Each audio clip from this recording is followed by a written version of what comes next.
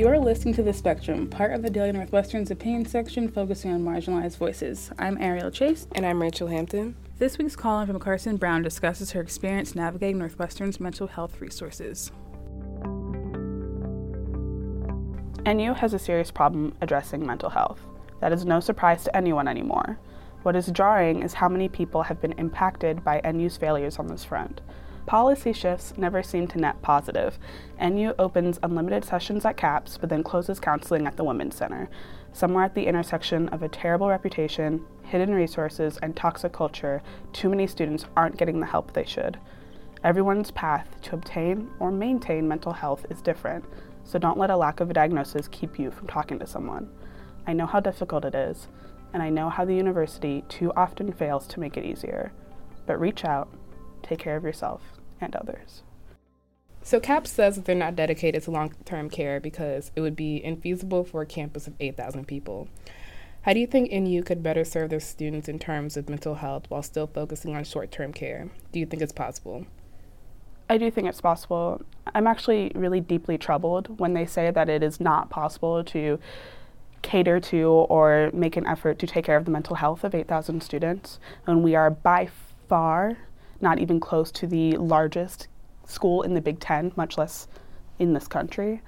To say that we cannot do it when we have so many resources, to me kind of indicates that it's not possible to do it in other schools like us or larger than us. I think that's really a terrifying prospect.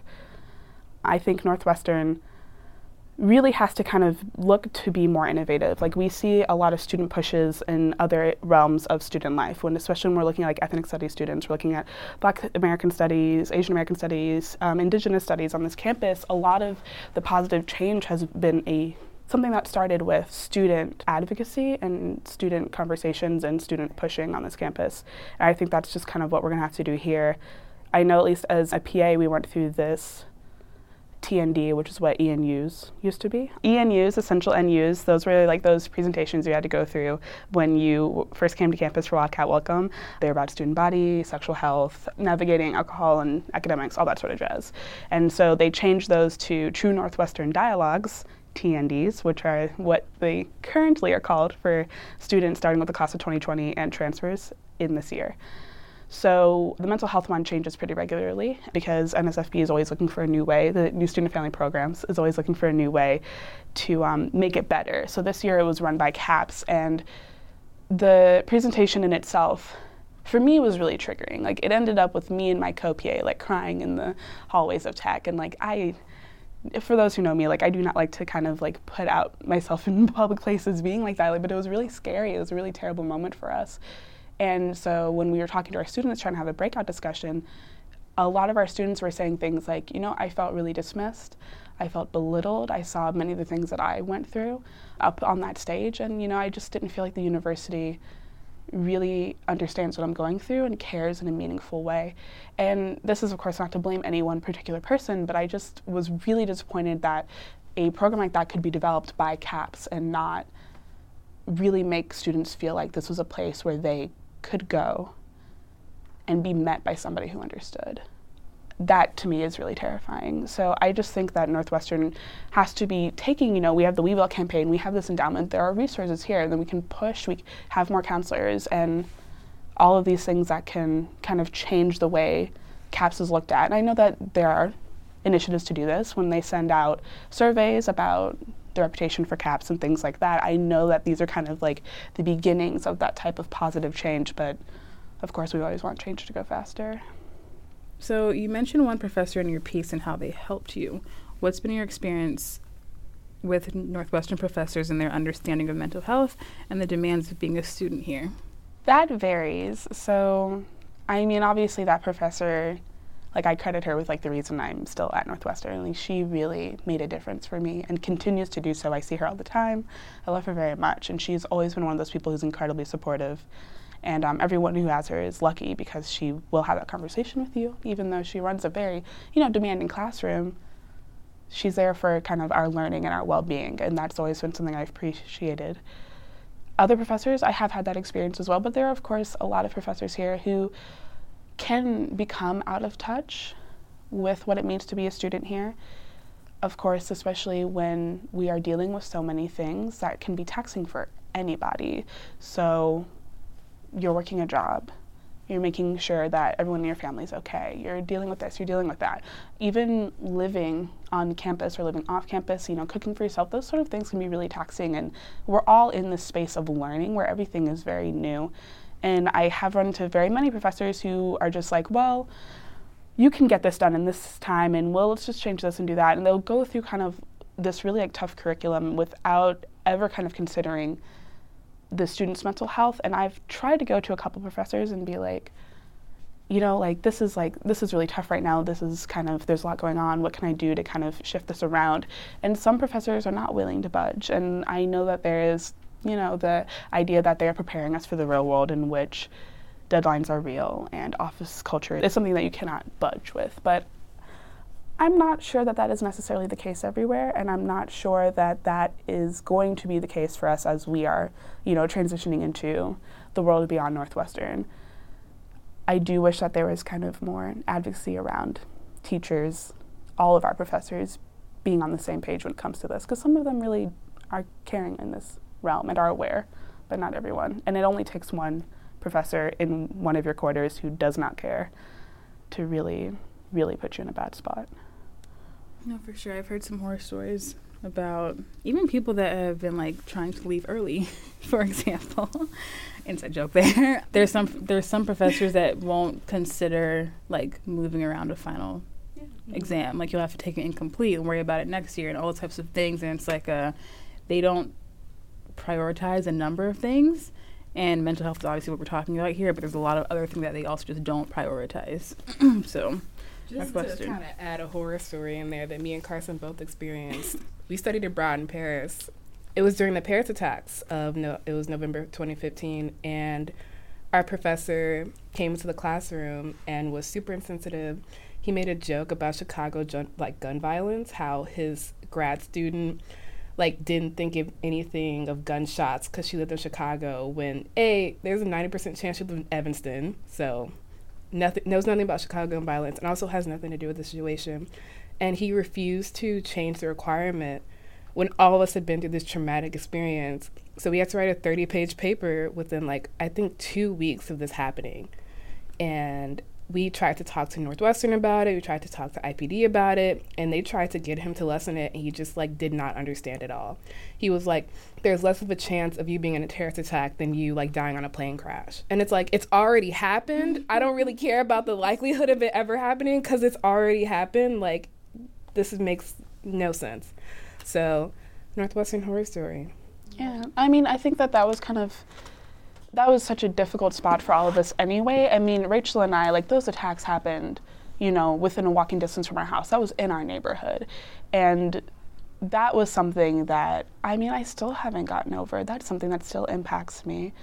And going through that time was really, really difficult. And I was sort of shocked by how many students were able to pull off that paper. There weren't many that took incompletes. And I was really kind of terrified, but also impressed by, the sheer willpower of students who made it through. One of our really close friends on that trip, she came over a little while ago, and we were just sitting in my apartment talking about that time and how she went to talk to the Northwestern officials that flew out to Paris after that, and how the Northwestern administration was kind of well, here are tips to how to write an essay without being stressed, which of course completely misses the point. She knows how to write an essay. That's not the question.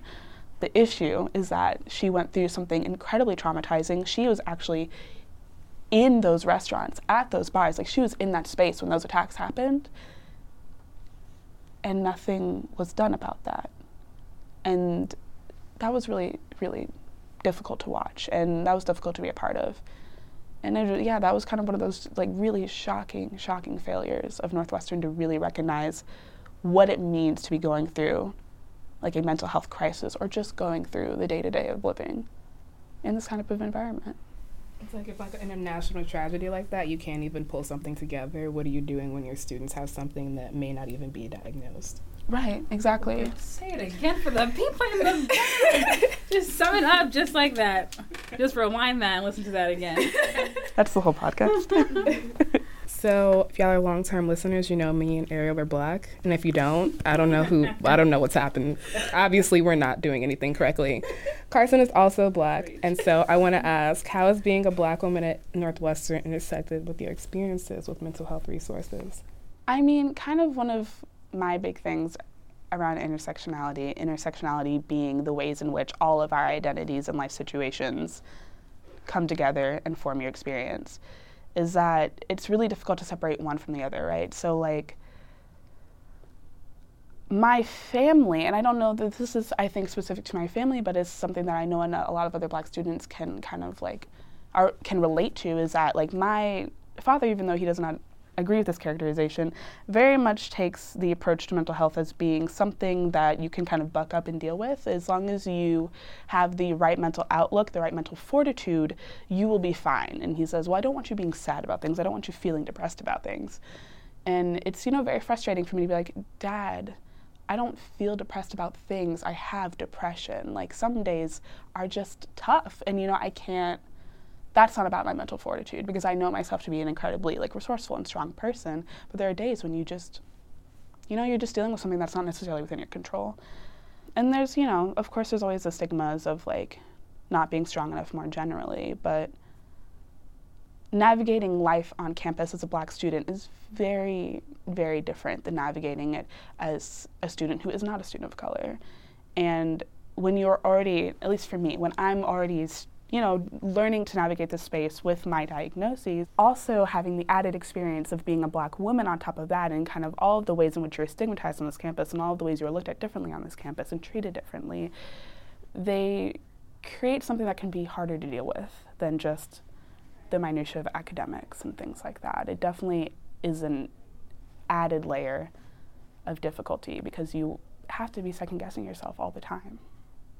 So you got a pretty interesting email after you published your column. Can you tell us a little bit about what you received and what your response would be to that person / I guess what it was at the time? Yeah, totally. So I got this email from a person. It was their personal email address. And they basically were saying that I should never talk about having mental health problems or navigating mental health in public, because this person says they work in HR, and in their job they weed out people with mental instabilities. Those are their words. And I took a screenshot of the email and I put it on Facebook. I cropped out their name or anything, but I put it on Facebook, and it's actually the most popular post I've ever posted on Facebook. People popped off, basically. People were pretty angry, which I appreciated. But I was just thinking that I talked about it with my family and my friends. People would come up to me and I saw that email, that was wild. But my mom made this good point in that I'm lucky in that I, first of all, know that what they're describing is illegal. And second of all, I know that that will not be the case in my life, and that it's not something that I'm going to have to run into, in which, as a person says, I will not be able to get a job because I have this diagnosis around anxiety, or in which I will be denied, access to whatever because of talking about mental health, or that a future employer will be able to see my records of counseling in college. No, they cannot see patient records. That's not a possibility. Those things are not real unless, there's something that's a hugely different situation. But that email was wild. And I'm lucky in that I know that to not be true. But if somebody did not know that to be something that is false, and if they were not in the space that I'm in now, if they were in a different position, that might be something that really messes with them. That could be something that really kind of puts their world in a turn when we're already, worried about jobs, and we're worried about our futures, and we're thinking about all these things. That really could have messed someone up. And I was disturbed that somebody would send an email like that and, not consider the huge impact that something like that could have on somebody. And I've kind of decided that it was a troll at this point because it's so ridiculous. They sounded so concerned, though, is the thing. They were like, the world is a cruel place and I need you to know that. I'm so concerned for you. I'm sorry. They really thought they were being helpful. No, that's what really scary. Hits me, that they were like, hey girl, I really saw what you wrote and I need you to that was wild. You're welcome. telling you this. Welcome to the cold, cruel world. Yeah, that was how they signed off the email. And I'm like, well, my world is not cold and cruel. Like, I do not live in a world in which everyone around me is cruel. I am surrounded, luckily, by love. And, I don't always know that, and I don't always see that. But when I'm in, like, a moment like today, like, I look around and I see my friends and my family, and I do not live in a world that is cold and cruel. And I refuse to be told otherwise. Except during winter quarter. Well, you know what I'm doing about that. So. Bye. All right, so last question, which is something we've actually discussed, is you had to reach out several times for help. What would you say to someone who's struggling with reaching out for the first or the second or the third time? Finding your path to mental health, whether it is maintaining it or getting there in the first place, is always difficult, and it's always an individual process. You have to find what works for you. So it doesn't need to be something like a diagnosis that is more concrete. It can really just be going through being a Northwestern student every day. Reach out to somebody, whether it's a friend, whether it is CAPS and that ends up being the path that works for you, whether you go to CARE, whether you take advantage of another resource. I talk about Urban Balance in the article as an exceptional resource here in Evanston. Never think that it's not bad enough or you're going to be fine. If you just get through these next couple of assignments, you'll feel better, because the quarter happens again. So I know it's difficult.